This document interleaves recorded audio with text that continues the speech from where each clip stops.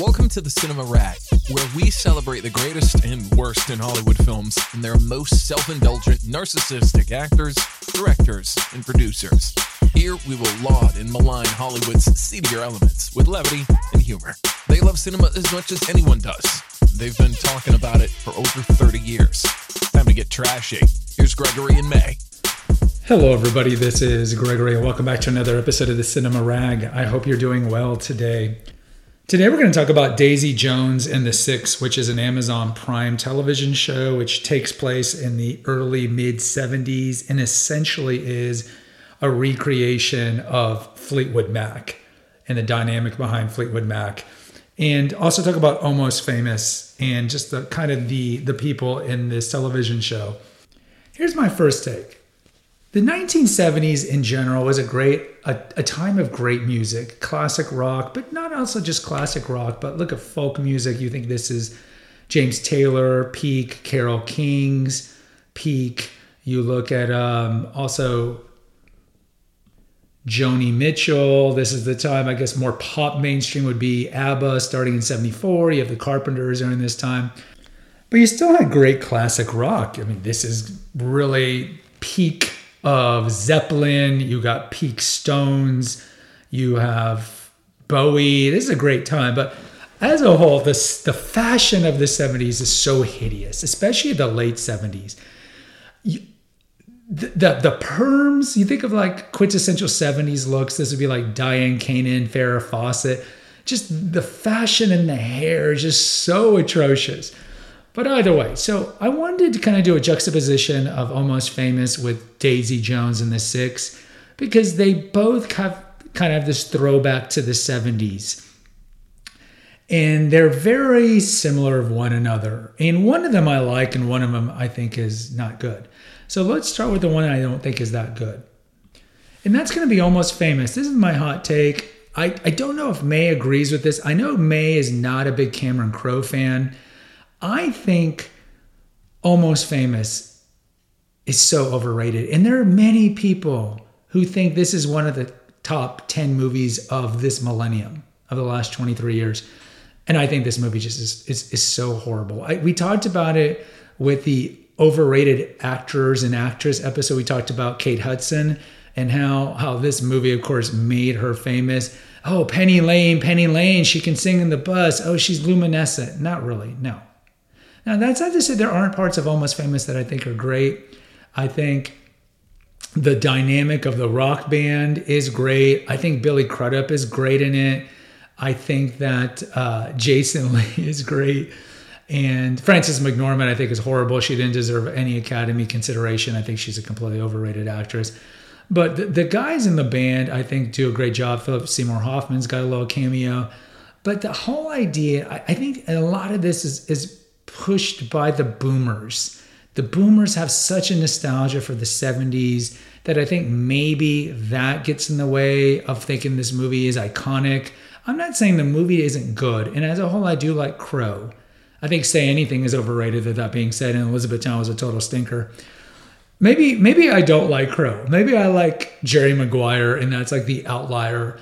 Because Almost Famous, I just find it to be so self-serving and just like what I talked about with the Academy Awards, just everybody just patting each other on the back. It's like this homage. And I get it. Cameron Crowe is essentially the teenager Patrick Fugit, who goes and interviews Stillwater. And that was what his job was, Cameron Crowe, when he was younger, was to interview these bands. And so I get it. It's kind of like Spielberg and the Fabelmans. I kind of get why he did it. And that's not my problem. My problem is this pedestalization of this movie as being some iconic movie of this millennium. And I think that's just nonsense. And I think a lot of it is focused too on Kate Hudson, which I just don't think she's that good in it. And look, it's a good movie. I just don't think it needs to be on the iconic list. Daisy Jones and the Six, interesting show because it takes place roughly in the same time period. And I'm not going to ruin this show for people, but I recommend you watch it. Again, it's on Amazon Prime. Most people have Amazon Prime. And it essentially, the beginning, the early episodes are the meeting of these great forces. So on one, you have this band led by two brothers.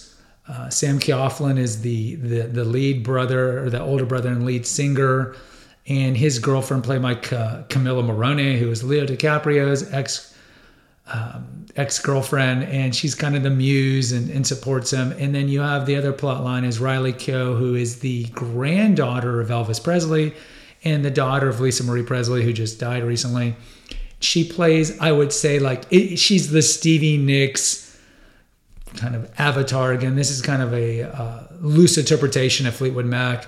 So it's her coming up and trying to find stardom, and then eventually these two forces meet and they become a band that is iconic. And then essentially it's done in kind of an oral history where all these people are being interviewed several years, if not decades later, looking back on their journey to stardom. And it's similar to Behind the Music. If you remember the VH1 docuseries they used to have back in the 90s, and I used to love that series, and it has a very strong feeling to that on some levels. And so the show is good in terms of plot and character development. I think in that regard is interesting to watch. But certainly if you love rock music, or you love the music of the 70s, whether it be kind of the singer-songwriter, the Joni Mitchell types, or if you like just standard rock from that time, or if you want to be taken back to that time, the show does a very good job of making you feel like you're in 1974 Southern California. And if you want to know how bands get their break and so forth, I think it's good in that regard.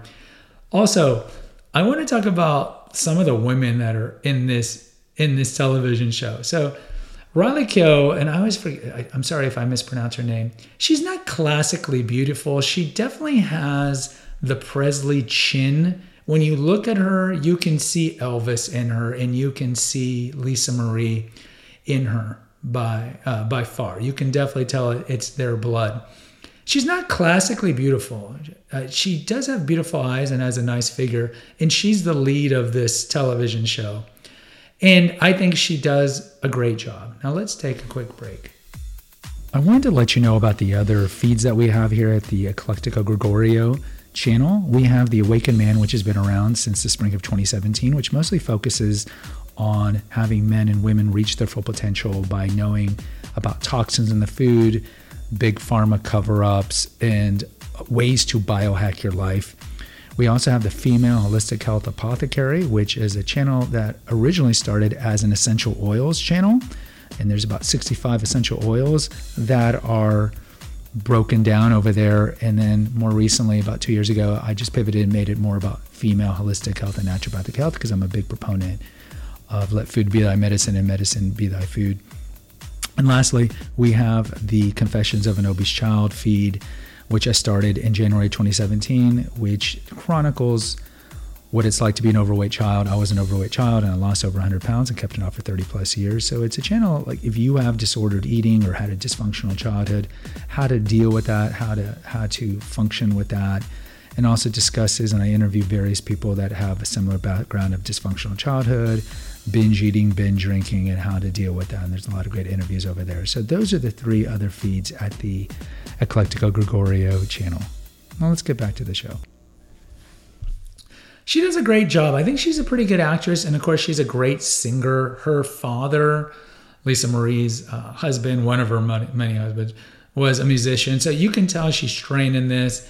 And I just, just to interview would be fascinating. Like, what's it like, the weight that must be on you to be the granddaughter of one of the most iconic Americans of all time?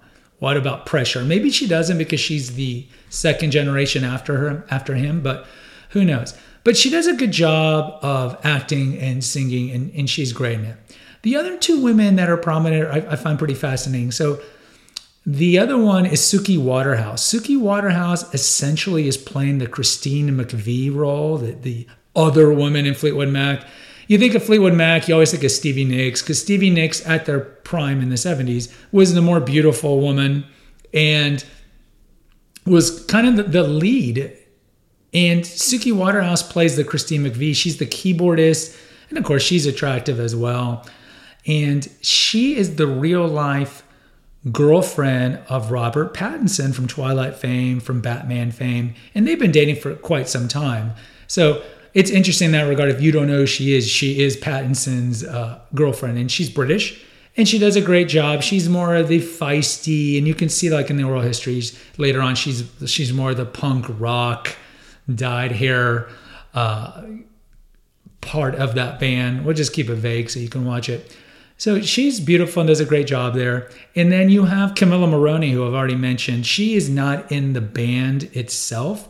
She is kind of like what Liv Tyler was in That Thing You Do, the Tom Hanks movie that he did of the band trying to break it big in the 60s. She's the girlfriend of the lead singer, played by Sam Claflin, and she's also a photographer, and she's instrumental in helping them make it big. But she's mostly kind of like the muse for him and kind of the support network. And she's gorgeous. You look at her and you're like, God, DiCaprio, I know you got to dump every girl at 25. We have an episode on that.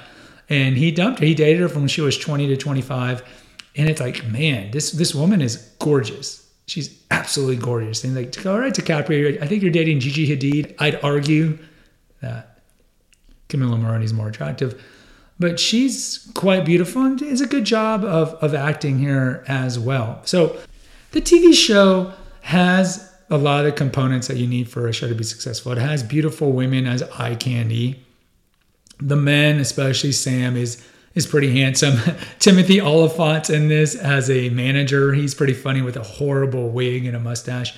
He's in this as well. So there are men in this that the women would appeal to. And it's just a well-crafted show. So if you like 70s music and you want to look at beautiful people, and if you love Fleetwood Mac or any of these bands that ended up imploding, even though what made them great was just their innate talent, but then also combining these forces. Like you look at Lindsey Buckingham today, he still performs and tours.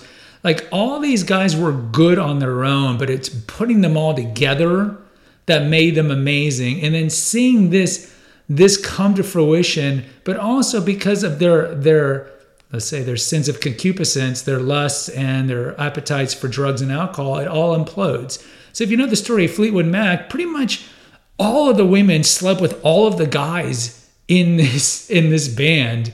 And again, I'll keep it vague, but no spoiler alert here. You're going to see a lot of the same things on this television show. And of course, you're going to see drugs and alcohol. I mean, this is 70s, so there's going to be booze and cocaine and all these things. So you're going to see how what could have happened. And Fleetwood Mac and a lot of these other bands, you can look at Guns N' Roses later on. ABBA even had a short life, but for different reasons. It's just sad to see how these bands had such great potential, but they couldn't keep it together because of their own personal demons and their own lechery to see them last and be iconic. And that's not to say Fleetwood Mac, of course, is not iconic. They are iconic. But if you're into any of these things, I would recommend this show. Guys, I'll post a poll in the Cinema Rag Facebook page if you like the show, if you're watching it. There's 2 links in the episode notes. One's for PayPal. If you want to make a donation to help defray the cost of hosting this on a server, I would appreciate that. Also, there's a link for the website which hosts all the Eclectico Gregorio feeds, including the main one, which is the Awakened Man, so you can go check those out. And they're all on Apple or Spotify as well. Until next time, take care, God bless, and pray. Thanks for listening to the Cinema Rag. Please post an honest review on Apple, Spotify, or wherever you listen to your podcast. Check out the episode notes to visit our website and to make a donation. Lastly, follow the Rag today. Until next time.